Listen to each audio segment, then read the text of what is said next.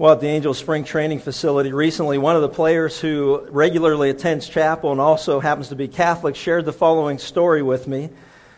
The story goes that John Smith was the only Protestant to move into a large Irish Catholic neighborhood. And on the first day of Lent, John was outside grilling a big juicy steak on his grill. Meanwhile, all of his neighbors were eating cold tuna fish for supper, and this went on each Friday during Lent. So on the last Friday of Lent, the neighborhood men got together and decided something had to be done about John. He was tempting them to eat meat each Friday, and they couldn't take it anymore. So they decided to try to convert him to be Catholic. So they went over his house, they talked to him for several hours. Finally, he relented, and he decided that he would go ahead and become a Catholic. So they took him to church. The priest sprinkled some water over him and said, "You were born a Baptist, you were raised a Baptist, and now you're a Catholic." And the men were relieved because their biggest Lenten temptation was now resolved. Well, a year went by, and sure enough, the Lent season rolls around. The first Friday of Lent came, and just at supper time, when the neighborhood was sitting down eating their cold tuna fish dinners again, came the wafting smell of steak cooking on a grill. The neighborhood men couldn't believe what was going on, so they called each other, they got together, they went over to John's house, and they called each other and decided they had to go over and see if John forgot today was the first day of Lent. As they got there, the group arrived, and just as they walked in the backyard, they saw John standing over his grill with some water, and he was sprinkling over his grill. He said, "You were born a cow, you were raised a cow, and now you're a fish."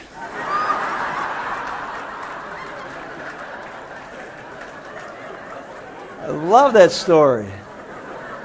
And the reason I love the story is it's a reminder that we may call something whatever we wish, but that's not what makes it what it is.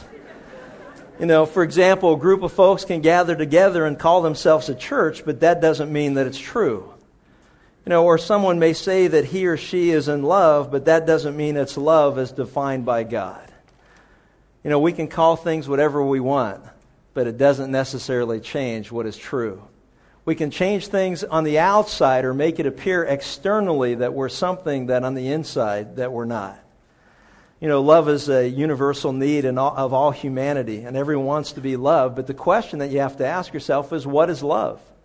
You know, according to the Bible, love is the supreme expression of God's personhood, and it flows out of His goodness. It affects all His other attributes. In fact, the Bible does not say that God is holiness or God is power, but God is love. You know, God's heart overflows with His supernatural and unconditional love for each one of us. And the psalmist proclaims, "The Lord is good, His unfailing love continues forever." You know, God's love is the only reason that we exist. It's the why of His creation, whereas His power is the how. You know, love demands an object. Therefore, you and I were created by Him because of His great love for each of us. Love flows from God as a pure river of grace and mercy, without distracting in any way from His holiness and righteousness. That's why I believe that love must be the perpetual pursuit of the church. Grace and mercy, coupled with truth and righteousness, is what God's people and also what His church should reflect to the world around us. God's love, His grace, and His mercy, coupled with truth and righteousness. They're not mutually exclusive. They go hand in hand. They go in harmony with one another. Grace and truth. The Bible says that when the Word became flesh and dwelt among us, speaking of the Lord Jesus Christ, we beheld His grace and His truth as of the only begotten of the Father, full of grace and full of truth. So with that in mind, turn with me in your Bibles to 1 Corinthians chapter 13, where you'll find the greatest exposition on the subject of love that has ever been written. In 1 Corinthians 13, starting with verse 1, we read these words.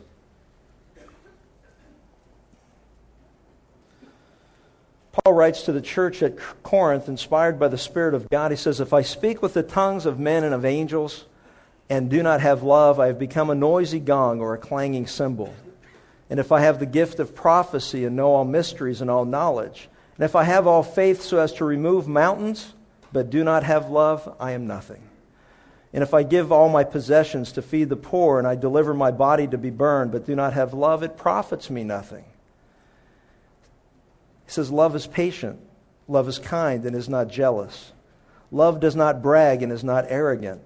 It does not act unbecomingly. It does not seek its own, is not provoked, does not take into account a wrong that's been suffered, does not rejoice in unrighteousness, but rejoices with the truth, bears all things, believes all things, hopes all things, endures all things. God's love never fails. 1 Corinthians 13 is composed of 3 paragraphs in Greek, with each paragraph revealing something different about God's love. For example, in the first 3 verses, which we saw in depth the last time we were together, it shows that God's love is necessary for all that we say and do. We learned that according to God, his math program basically goes like this: anything, no matter how great it is, minus love equals nothing. Anything minus love is nothing in God's sight. In verses 4 through 7, this second paragraph, which we're going to focus on today, shows clearly that God's love is radically different from natural human behavior. There is nothing like God's love. As you'll see as we go through it, verse by verse, there is nothing like God's love, and it is radically different than anything else that you and I will ever see or experience. And the last paragraph is verses 8 through 13, and it reveals God's love is greater than spiritual gifts and even greater than faith and hope. And so if we look at that, we're just going to focus our attention on verses 4 through 7. It's important to note the word love is used only twice in this paragraph, though it may appear 3 or 4 times in English translations. Love appears before the words patient and kind. In each case, a definite article appears prior to that, so technically, literally, what you would be reading is this: the love of God is patient. The love of God is kind. The love is patient. The love is kind. And it specifically calls it to our attention because the point is that God's love is summarized in those 2 qualities, patience and kindness, and everything else that's described in the qualities that we'll see after that, starting with God's love, is basically how it interacts, our love will interact with one another. The text tells us what God's love is not. There are 8 negatives, there are 2 positives, and if you've got your bulletins, you'll see we've got an outline that's prepared in that particular form. So if you want to take notes, we're going to find there are 2 positives and then 8 negatives. A lot of times, it's important that we learn what something is by learning what something is not. And that's specifically what we're going to have called to our attention in this particular passage. So the first 2 positive descriptions, patience and kindness, show how God's love is different from natural human behavior in the way it interacts with other people. And the 8 negatives reveal that God's love does not act with selfish attitudes. So the question as we go through this that I ask myself, that I will ask you and challenge you, is this: do you believe that you're a loving person? Do you demonstrate God's love to those around you? It's kind of a self-examination where we'll measure ourselves against an objective standard. I mean, many of us think we're good drivers. We think that we drive within the speed limit. But when it's posted, usually someone in your car has been put there providentially by God to remind you, of the fact that, it says this and you're not doing that. And God has given us a grandson now to continue the tradition that's been in our family for centuries now, I guess. But the reality is, some of us think, man, you know what? I'm a great driver. I was going with the flow of traffic. Oh, hey, wait a minute. Southern California now, any one of us at any time could be pulled over. Don't use that one. I mean, there's an objective standard that's measured on the freeway. It says speed limit. I wish it said not to exceed something. Then we'd all be okay. But there's a speed limit and there's an objective measure. We measure ourselves against it. Same is true in the Word of God.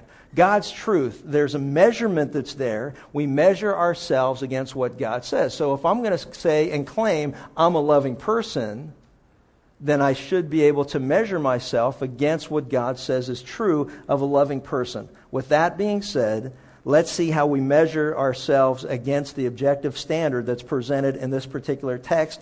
The first thing that we learn is this: the 2 positive qualities. Number 1, love is patient. Love is patient. If there's one quality above all others which people seem to have trouble with, it's patience, or as some translations render it, long-suffering. Patience or long-suffering. The Greek word means taking a long time to boil. Some of us are crock pots and others are microwaves, man. I mean, that'd probably be the best way to summarize this. It's like instantaneous versus there are other people that take a long time to boil. God's love is patient. If we love the way that God loves, it takes us a long time to boil. God is never said to be patient towards things. The love that we see here that is patient has to do with the fact that God is patient towards people. Isn't that great? God doesn't have to be patient toward things. You know why? He got all things under control. He doesn't have to be patient towards things. He's not sitting around in the heavenlies saying, you know what, man, I wish Pluto would stay in orbit.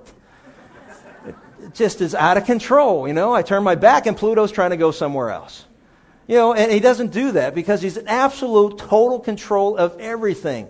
Where it's talking about love is patient, it refers to the fact that God's love is patient towards people. How many of you struggle with being patient towards people? Whoa, look at that. It's scary thinking you're sitting next to somebody, Now it's like you almost want to freeze the rest of the whole morning, don't you? It's like, I hope this doesn't annoy the impatient person sitting next to me. But it's true, though. I mean, it's just like the whole thing of, the world would be great if there were no people.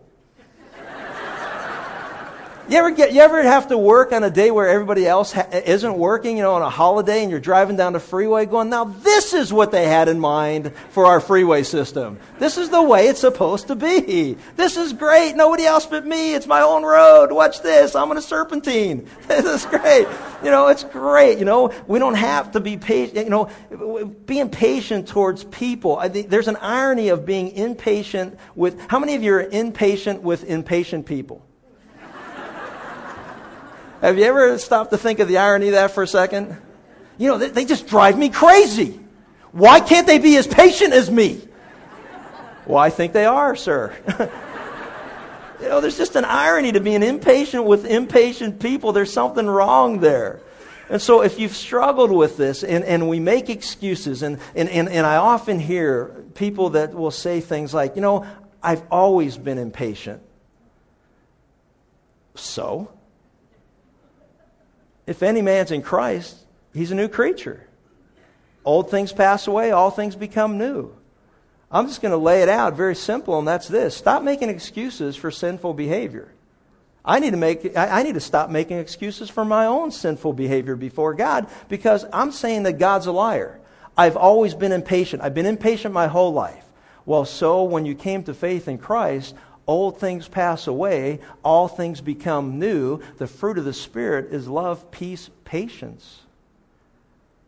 God's love poured out through us, through His Holy Spirit in Romans chapter 5, indicates that you and I have the capacity now to love patiently as God loves us. 1 Thessalonians 5:14 says that we are to be patient with all. And what's fascinating to me is that, I'm always looking for, wonder what all means. There's got to be something. It's like, here, let me just help y'all. All means all. Everyone, no exceptions, everybody. Especially the one who drives you crazy the most. That's what all means. Since God's love and His Spirit is poured out within us, as I said in Romans chapter 5, we now have the capacity to love as God loves. God is slow to anger. He is patient. God is patient in that He wishes that none would perish, but all to come to everlasting life. God is patient. And so, considering that, I want to give you a couple examples of the patience of God as He is patient towards people. 1 Peter 3:20 says that, who formerly were disobedient when once the long-suffering of God waited in the days of Noah, while the ark was being prepared, in which a few, that is 8 souls, were saved through the water. And it's referring back to Genesis chapter 6.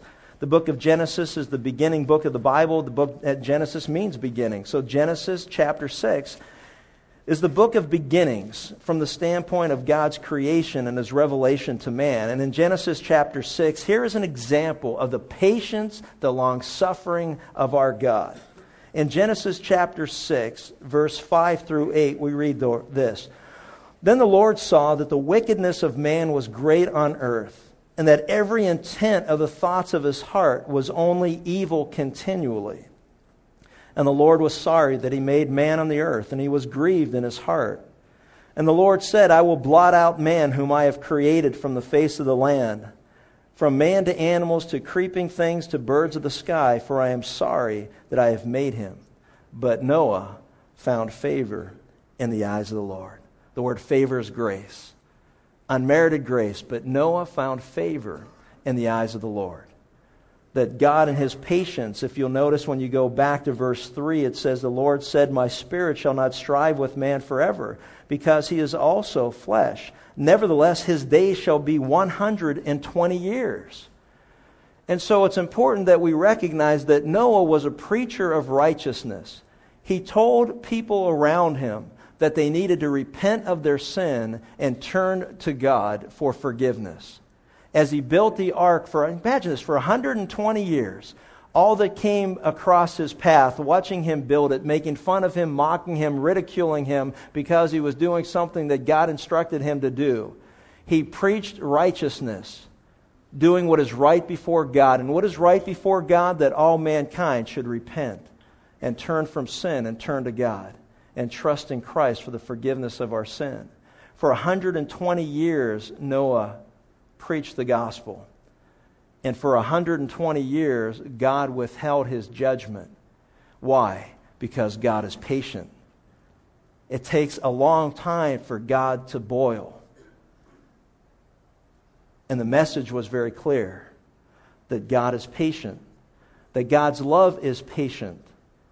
And as patient as God is, when we look at this account in Genesis, he's saying to you and I, we need to be equally patient with one another. Taking a long time to boil. Long suffering doesn't mean, or patience doesn't mean that judgment is ignored or man's sin is overlooked. It's a word referring to time. God gives us time to reconsider and repent because he is patient. And it's important that we recognize, even as we are here today, we've got to examine ourselves to see whether or not there are things in our life that are wrong before God. To examine ourselves and say, God, is there anything in my life that's not pleasing to you? Because see what happens oftentimes, and I've seen this, experienced this in my own life and in the lives of many that I've had an opportunity to counsel, and that is this. There are times in our life where we choose to do what's wrong before God, and there doesn't seem to be any consequence for those actions.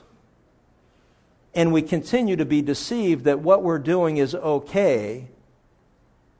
And all I'm here to share with you is this, that the only reason you and I aren't judged immediately by God for wrong decisions is because God is patient. He is long-suffering. He is slow to boil. He gives us time to be convicted by the Spirit of God. If you have come to know Christ as your Savior and the Spirit of God lives within you, the Spirit of God convicts us of sin and righteousness and judgment. He warns us that the choices that we're making are wrong before God, and He gives us time to confess our sin. If we confess our sin, we know that God is faithful and just to forgive us and cleanse us from all unrighteousness. And there's no question in my life at this point, or in my mind, that there are those who are here today or listening to this message who know the truth that only God may know. There are things in your life today that are wrong before God. And the only reason that you haven't paid a price to date is because God is patiently waiting for you to repent. He is patiently waiting for you to turn from sin and turn back to God.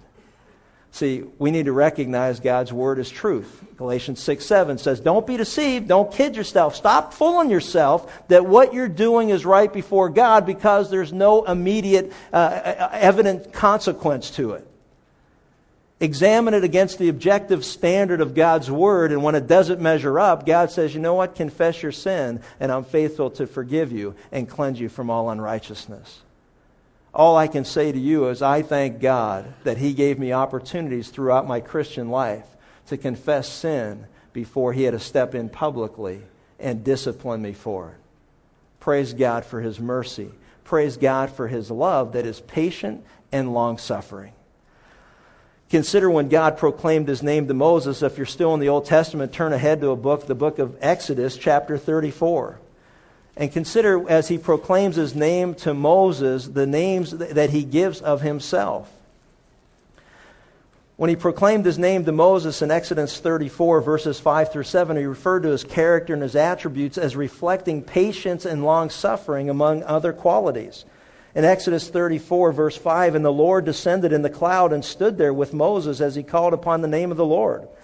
Then the Lord passed by in front of him and proclaimed, the Lord God, compassionate and gracious, slow to anger." There's our word long-suffering, our word patient. He's a patient and abounding in loving kindness and truth, who keeps loving kindness for 1,000, who forgives iniquity, transgression, and sin. Yet He will by no means leave the guilty unpunished, visiting the iniquity of fathers on the children and on the children to the third and the fourth generations. Notice that one of the qualities that we see here of His character is that He is long-suffering or patient. In Numbers 14, verses 18 and 19, we read, "The Lord is long-suffering and abundant in mercy, forgiving iniquity and transgression, but He by no means clears the guilty." It's important as we read these that we recognize the balance that we see taking place, and that is this: while God certainly is patient, God is also holy and just. And so while God waits for you and I to repent, He is delaying judgment, but judgment will come one day.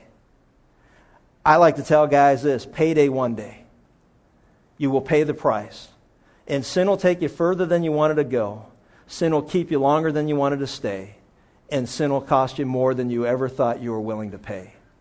Don't be deceived. Our enemy's a liar from the pit of hell, but our God is a God of truth.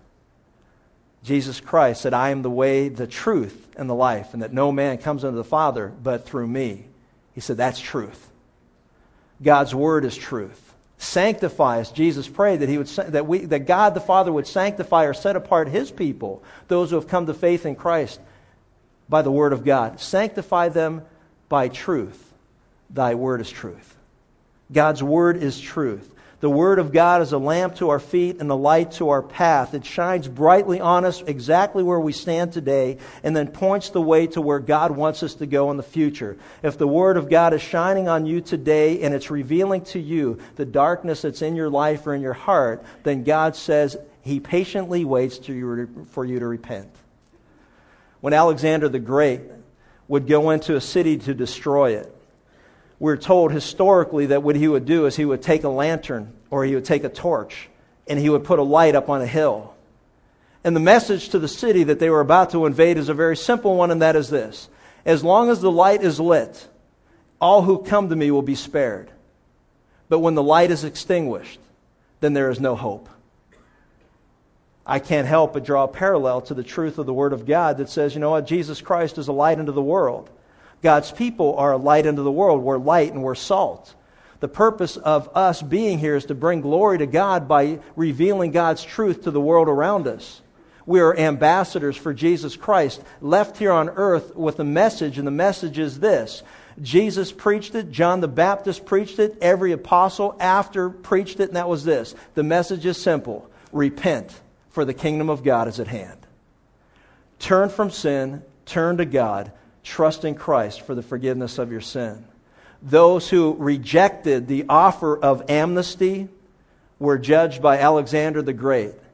How much more so will mankind be judged by God, who sent the light into the world? The light shines in the darkness, and the darkness did not comprehend it. The light shines in darkness, and the darkness hated the light, because the deeds of man were evil, and God revealed the hearts of men so that we would know what God knows about us. None of us are righteous, no, not one. Each of us have gone astray. Each of us have sinned before God. How do you take advantage of God's amnesty program, the light that's lit? Very simple. You recognize first what God says is true, that you know what, I'm not perfect. On my best day, I fall short of the standard of God's perfection.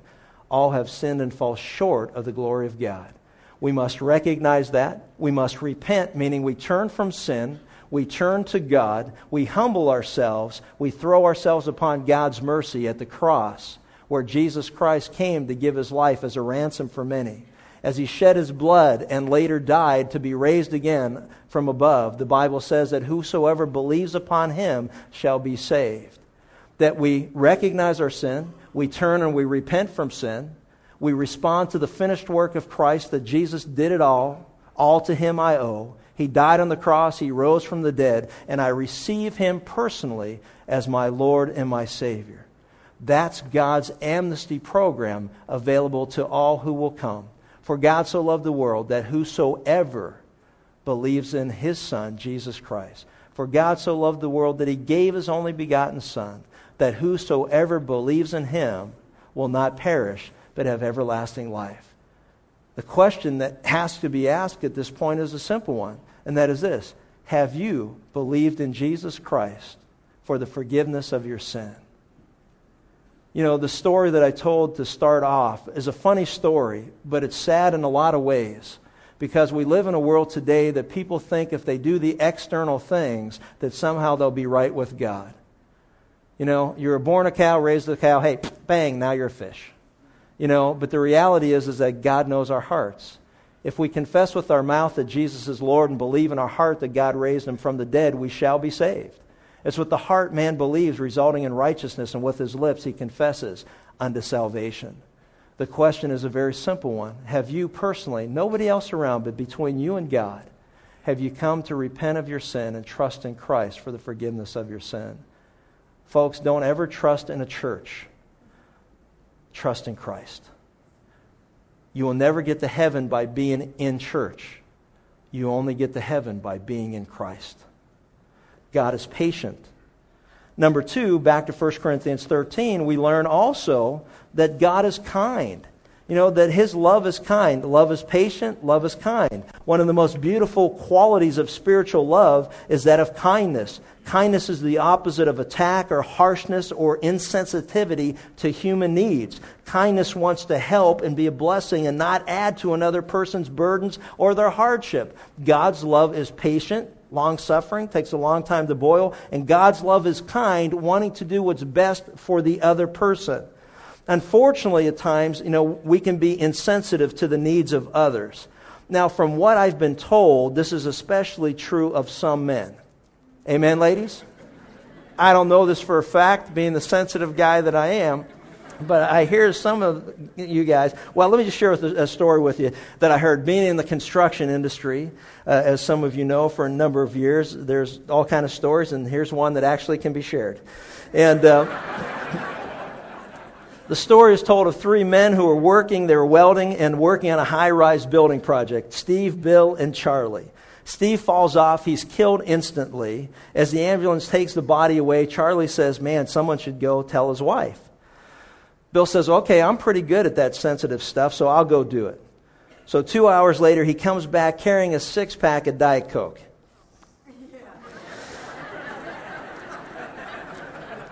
And Charlie says to Bill, man, Bill, where'd you get that? He says, well, Steve's wife gave it to me.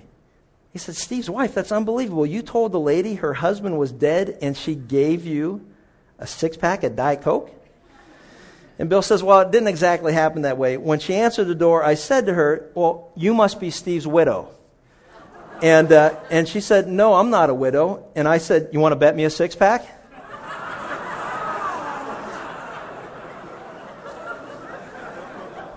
Now, how's that for a sensitive guy? Huh? Fellas, he set the bar pretty high for us right there. You know, seriously, you know, when we think of kindness or sensitivity, when the word kind in the Bible is used, it's important to recognize it's used to mean it is something that is useful, serviceable. It translates goodness or excellent or has some value to it. When referring to food, it's pretty interesting that when the word is referred to food in the Bible, it refers to something that is wholesome and that is good for us. It has a purpose.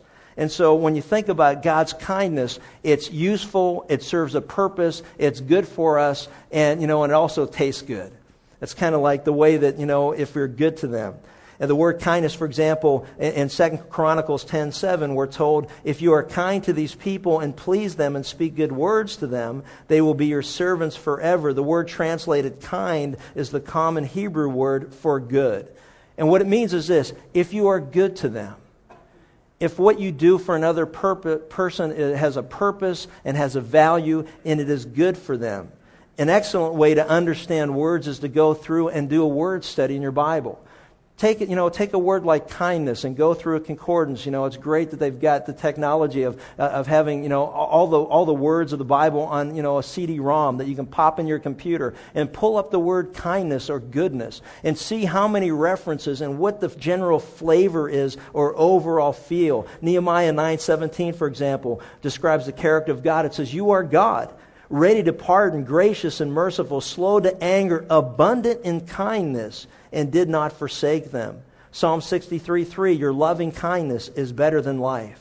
Psalm 138:2, "I will worship toward your holy temple and praise your name for your loving kindness and your truth. You have magnified your word above all your name."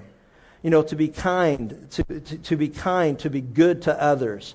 Titus 3, verses 3 through 7, that in the ages to come he might show the exceeding riches of his grace. And it says his kindness towards us in Christ Jesus. So the real issue is this: kindness responds as God will respond. We like to say it today that, the bracelet, what would Jesus do? If Jesus was in a similar circumstance and with similar people and with similar needs, what would Jesus do? When you have a chance, study the parable of the Good Samaritan. As I was preparing this, I studied the passage and it reflected what it meant to be kind to another in need. We're told that the Good Samaritan saw another person in need and stopped what he was doing, went out of his way to go over and meet the needs of that person. He bandaged them up. He put him on his own donkey, and he took him into town, and he took him to an inn, and he gave the innkeeper money, and said, "Take care of him." He spent the night, and he made sure that he was okay, and then he left the next day to go about on his way, but said, "I'll come back again to make sure that everything's okay, and if you had to spend more money than I just left you, I'll make it right with you, and I'll do it." To ask ourselves the question, are you kind?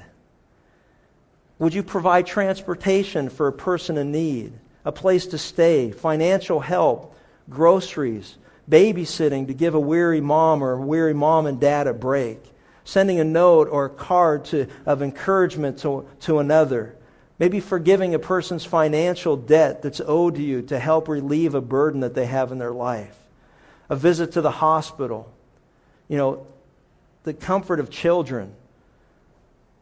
Last week we had friends who were here, and their little girl was in the children's program, and she wasn't having a real good time, and she was crying and was a little upset. And she came back and she saw Linda, and she went and she sat next to Linda. And her dad called me during the week and said, "I got to share this with you because it meant so much to him." And he said, "Honey, why were you crying?" And she said, "I didn't want to be in there with the little kids." He goes, "Well, why?" And she said, "Because I wanted to be out in the living room with all the mommies and the daddies." And I thought, man, we're meeting in the living room.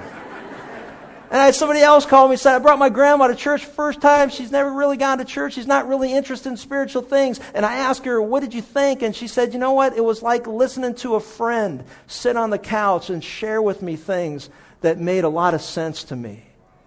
I said, man, you know what? That's what we need to be about. And it certainly is a reminder to me that, while I'm here to share the truth of the Word of God, I need to do it with love. To speak the truth in love. And I know there are times when things that are said sound harsh, but I don't want it to be because I make it sound harsh. I want it to be because you're struggling with doing what's right before God and you just don't like to hear the truth. But I'm telling you right now, God's truth will set you free. I don't like hearing that I'm not patient from God. But you know what? Not my will be done, but His. Lord, if I'm impatient, forgive me, because that's a sin. Because it doesn't reflect your character or the world around me. And man, I'm wrong, and I need to ask your forgiveness. God's love is patient. God's love is kind. It has compassion for others who are in need and doing something about it. It takes action. Then and only then is God's love operating through us. I like what I came across recently in a book by Bill Gates. He talks about how feel-good, politically correct teachings created a full generation of kids with no concept of reality, and how this concept set them up for failure in the real world. Here's his advice. Take some notes. Number 1, life is not fair. Get used to it. Number 2, the world won't care about your self-esteem. The world will expect you actually to accomplish something before you feel good about yourself. Number 2, you will not make $40,000 a year right out of high school. You won't be vice president with a cell phone until you earn both. If you think your teacher is tough, hey, wait till you actually get a job and have a boss. Flipping burgers is not beneath your dignity. Your grandparents had a different word for burger flipping. They called it opportunity. If you mess up, it's not your parents' fault, so don't whine about your mistakes and learn from them. Before you were born, your parents weren't as boring as they are now. They got that way from paying your bills, cleaning your clothes, listening to you talk about how cool you are. Hey!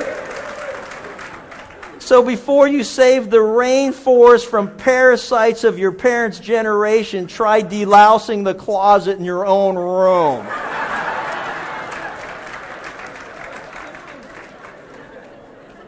Feeling a generation split taking place here. I've seen some of the high school guys, man. I think you can take them. Your school may have done away with the winners and losers, but life has not. In some schools, they've abolished failing grades. They'll give you as many times as you want to get the right answer. This doesn't bear the slightest resemblance to anything in real life. Life is not divided into semesters. You don't get summers off. And very few employers are interested in helping you find yourself. So do that on your own time. Television is not real life. In real life, people actually have to leave the coffee shop to go to their jobs. And finally, as it relates to our message today, be kind to nerds. Chances are you'll end up working for one. So be kind, be patient. All right, those are the two things that love is. The love is patient, the love is kind. We're going to go through warp factor 17 to get through these next 8. Here we go. First, we learn, number 1, that God's love is not jealous. The word jealous or envy or indignation comes from a Greek word found 34 times in the New Testament in its various forms. The root word means to seethe or to boil, which, if you recall, will be the opposite of patience. God's love is not jealous. When you have a chance this week, read Genesis chapter 37, the story of Joseph and his brothers. Note the pattern of sin as it relates to jealousy and envy. They saw his favored status with his father and with God. It stirred up emotions of anger. They seized, they boiled within. They became jealous over the fact that God had chosen him above them. And so as a result, they sold him into slavery. Acts 7:9 confirms that scenario where we read this. The patriarchs, becoming envious, sold Joseph into slavery. Why did they sell him into slavery? Because they were jealous of what God had chosen to do in his life. And so the word envious is the same that we have here in 1 Corinthians 13:4. God's love is not jealous. Love is not jealous. Are you a loving person? The question you have to ask, am I patient? Am I kind? Or am I jealous? Am I jealous of the blessings that I see God give in the life of others? How do you feel when somebody at work gets a promotion over you? How do you feel when somebody makes the team instead of you? How do you feel when somebody gets to play the game over you? How do you feel when somebody gets, has business success or, they receive some financial windfall, over you? That emotion that you have, that seething, that boiling is called jealousy, and it's a sin before God, and it's wrong before God. And we got to repent of that and turn to God. We're to weep with those who weep. We're to rejoice with those who rejoice. We're to praise God for the blessings of Him in the life of others. We're to praise God for it. We're not to be upset about it. We need to recognize and understand that that is not God's love. God's love doesn't compare one person to another. It does not envy nor feel jealous of the successes, abilities, appearance, or blessing of others. The question is, are you a jealous person? If you are, then God says, repent, and you will find mercy. And ask Him to pour His love out through you, that you can see God's blessing in another's life without comparing it to yourself. Number 2, we see that God's love is not what? Does not brag, is not boastful. The New American Standard tells us that God's love doesn't brag, that love doesn't parade itself in front of others in order to impress or receive attention or strokes. This is the only place that word is found in the Bible, and it means very simply that, that God's love, if you're a loving person, you don't go around bragging about things that really have no eternal significance or consequence. I mean, it's ridiculous. I mean, to go around and boast about how much money you make. Think about it. We boast about things that are temporal in nature. We boast about, our jobs. We boast about our careers. We boast about our education. We boast about, the money that we make, the car we drive, the homes we have, the material things that we've got. And you know what? And none of that has any eternal significance whatsoever. And the Word of God, the counsel to all of us is simply this. If you're going to boast about anything, boast about God. If you're going to boast in anyone, boast in Jesus Christ. Because I don't know if you've stopped to really think about it, and if you break it down in its simplest form, that's this. The only reason that you may have more money than someone else is because God has given you the ability to make it.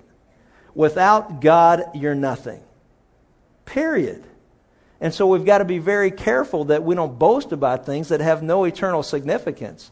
That's why when I'm dealing with athletes, it's always, look, give God all the praise and glory, because they know better than anybody. And I know when I was doing the chapel for Game 7 of the World Series with the Angels, and we sat in that room together, there wasn't a guy in that room who believed that they should have been there, because, they know everybody else tries just as hard as they do. They know every other team that's out there wants to win just as bad as they do. And the reality is this. There are times in our life where God's hand is on our shoulders, and we cannot ignore it, but to give Him all the praise and all the glory.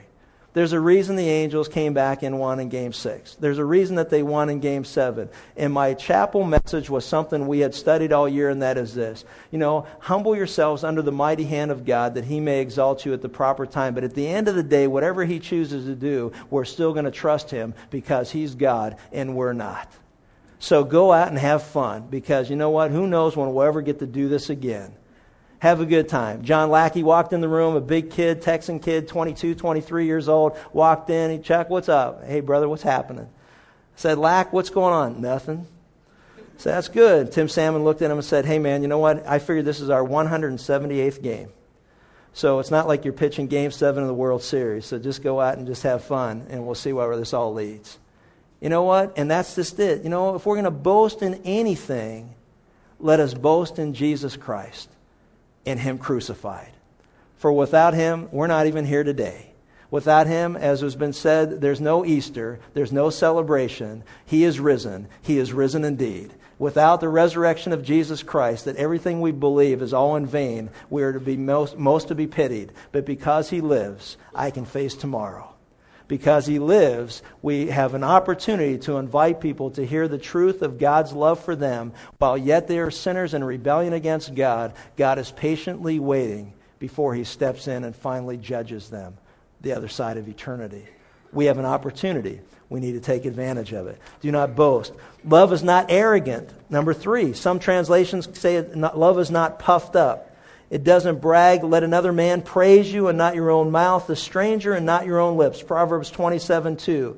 Don't go around being arrogant. An example of arrogance is found in this illustration by Jesus in Luke 18:10 through 14. He says, 2 men went up to the temple to pray.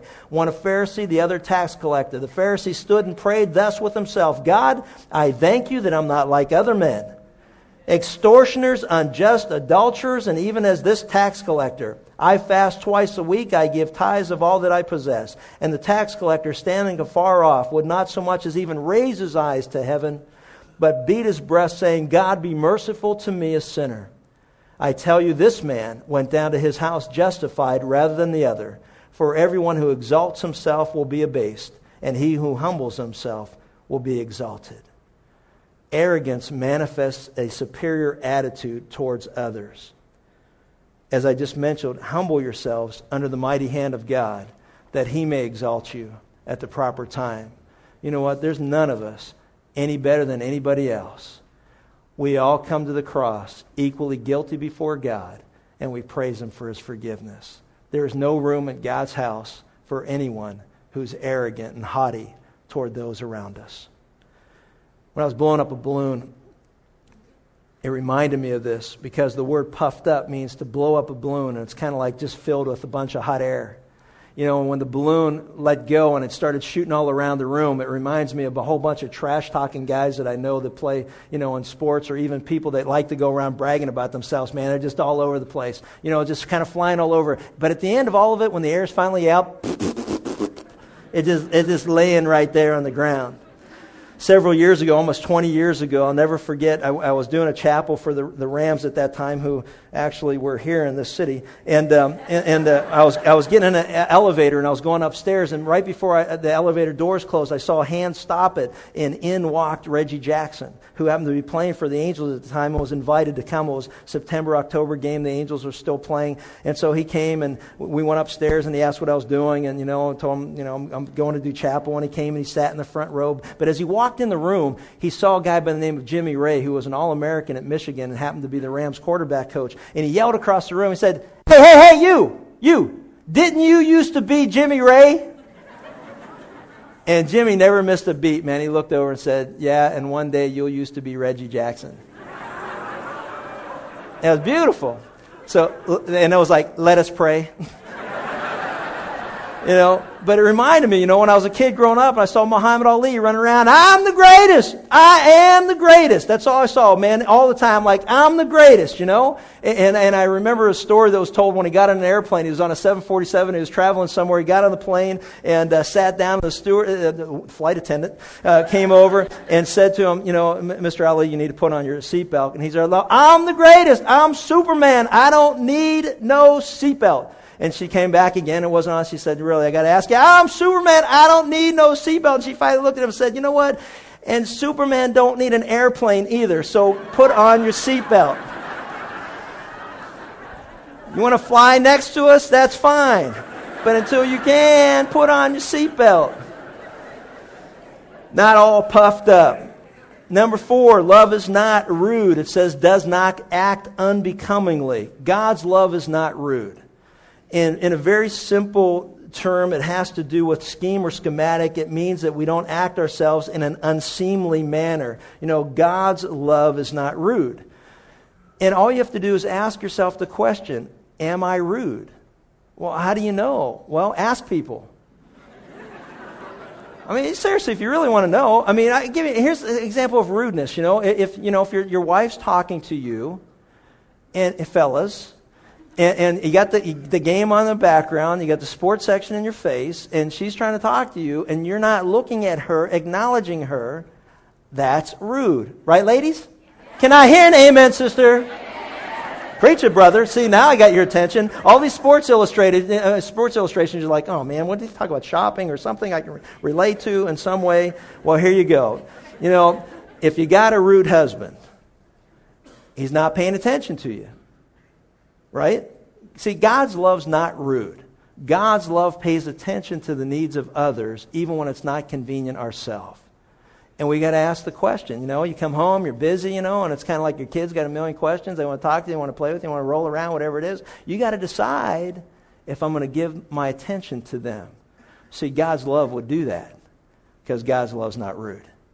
Okay? God's love, and it ties together with this, does not seek its own. See, God's love is not selfish. It's not selfish. It doesn't seek its own. Let nothing be done through selfish ambition or conceit, but in lowliness of mind or humility of mind, let each of you esteem one another, value one another more than yourself. Philippians chapter 2. Love doesn't seek its own. Love is not selfish. Are you a selfish person? And it goes to what I'm talking about. We've got to ask some very difficult questions at times. The reason I believe the angels were so successful is they were not selfish people, but they played together as a team. They considered the other person more important than themselves, and that's why they were successful. And we need to recognize as God's people, you know what? We need to consider others more important than ourselves. There are times in our life where God's love means that we will be greatly inconvenienced to do what is right for another. I'll never forget, many years ago, I had a friend who their marriage was going through a difficult time. His wife was threatening to leave him. She met another guy that she thought she was in love with, and she was never interested in talking to me, except one night he called and said, "Would you be interested in meeting with my wife tonight because she wants to meet and talk?" It was Game 6 of the Lakers-Boston Celtics championship finals.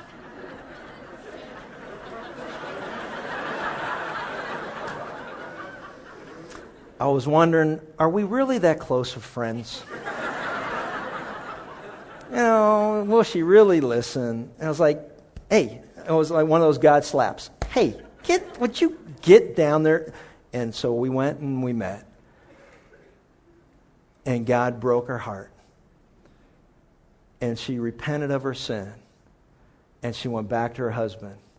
And they're doing great today. And I don't take credit for that because that's all God. I couldn't have saved their marriage for anything. But I knew that I needed to be available to try to share with her the truth of what God's Word has to say. Don't be deceived. God's not mocked. Whatever you sow, you're going to reap, The grass isn't greener on the other side. You need a good slap upside your head. And we need to focus on what's right before God. And I praise God. She repented of her sin. And they're doing great today. Another couple, the same type of thing. My wife and I went walking. As you know, we spend a lot of time at In-N-Out Burger. And my wife doesn't, but I do. And I saw another couple who went through a similar thing. And I walked in, and their faces lit up the room, man, when they saw me walk in. And that doesn't happen very often, so that's always a good thing. And they had 2 children that were sitting there. At the time that they were going through a similar problem, they had one. And their marriage seemed beyond repair. It seemed like there was no hope. But you know what? I know that we have a God who, with Him, all things are possible. And when I walked in, they were so excited to see me, and they hugged me, and they just thanked me because we went through a similar type of meeting in their life. And here they were, years later, with another child. And they were involved in ministry at their church. And God used that sin in their life to be able to be an encouragement and a comfort for those who are currently buying into the lie of the devil that there's somebody else out there better than the spouse that God has for us. And I share that with you because, you know what? God's love isn't selfish. It doesn't seek its own. It's willing to go beyond the comfort levels of our own life. God's love also is not provoked. It's not provoked. It means, the word means to come alongside and to sharpen. God's love is not made sharp by others. I hear people say this all the time, but you don't know how mad He makes me. Wrong. No one can make you or me mad or angry. It's a choice that we make. Now, we know we can push each other's buttons. If you've been around somebody long enough, and Lynn and I have 30 years, we've known each other, man, I'll tell you right now, I know every button. She knows every one. And it was just like if we wanted to go there, boom, boom, boom, boom, boom, woohoo! There it goes. There you go. And you know what's coming right after that. You just know it by then, But you know what? God's love is not provoked. When Cain was angry with his brother, you know what God said to him? Sin is crouching at your door, but you must master it. I will hold you personally responsible for how you respond to your brother. See, we know, anyone who's been married long enough knows that your spouse can really get you. Yeah, amen. Holy smokes. We're going to have to help your wife carry her crown around heaven. It's going to be so stinking big and heavy.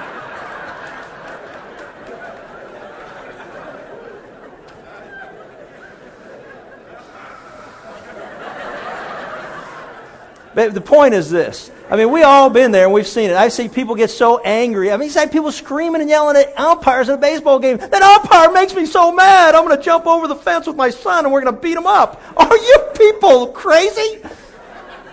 And that, you go to jail for stuff like that. But I see it, man. I see it in the Little League. I see it in the Major Leagues. I see it everywhere in between. How angry other people make me. And I tell you that that's an excuse for what you want to do, because God's love is not provoked. Why? Because the fruit of the Spirit, of love, peace, patience, gentleness, goodness. Hey, you know what? Self-control. Self-control. God's love is not unforgiving. It doesn't take into account a wrong suffered. Boy, as I've just mentioned, if you've been around somebody long enough, there's all kind of things we can do to hurt one another. But I'll say this, God's love is willing to forgive and forget. The most heinous, the most brutal, the most difficult situations in life, God's love poured out within us through His Holy Spirit gives you and me the capacity to forgive even what you considered at one time the most unforgivable thing that anyone could ever do to you. I hear people all the time saying, well, if my wife did that, or if my husband did that, or if this person did that, or if that person did that, man, you know what? I do all kind of things to them. And I say, you know what? Then you don't really understand and know the grace and mercy of our God. Because I've learned this, to be kind and tenderhearted, forgiving one another just as God in Christ has forgiven us.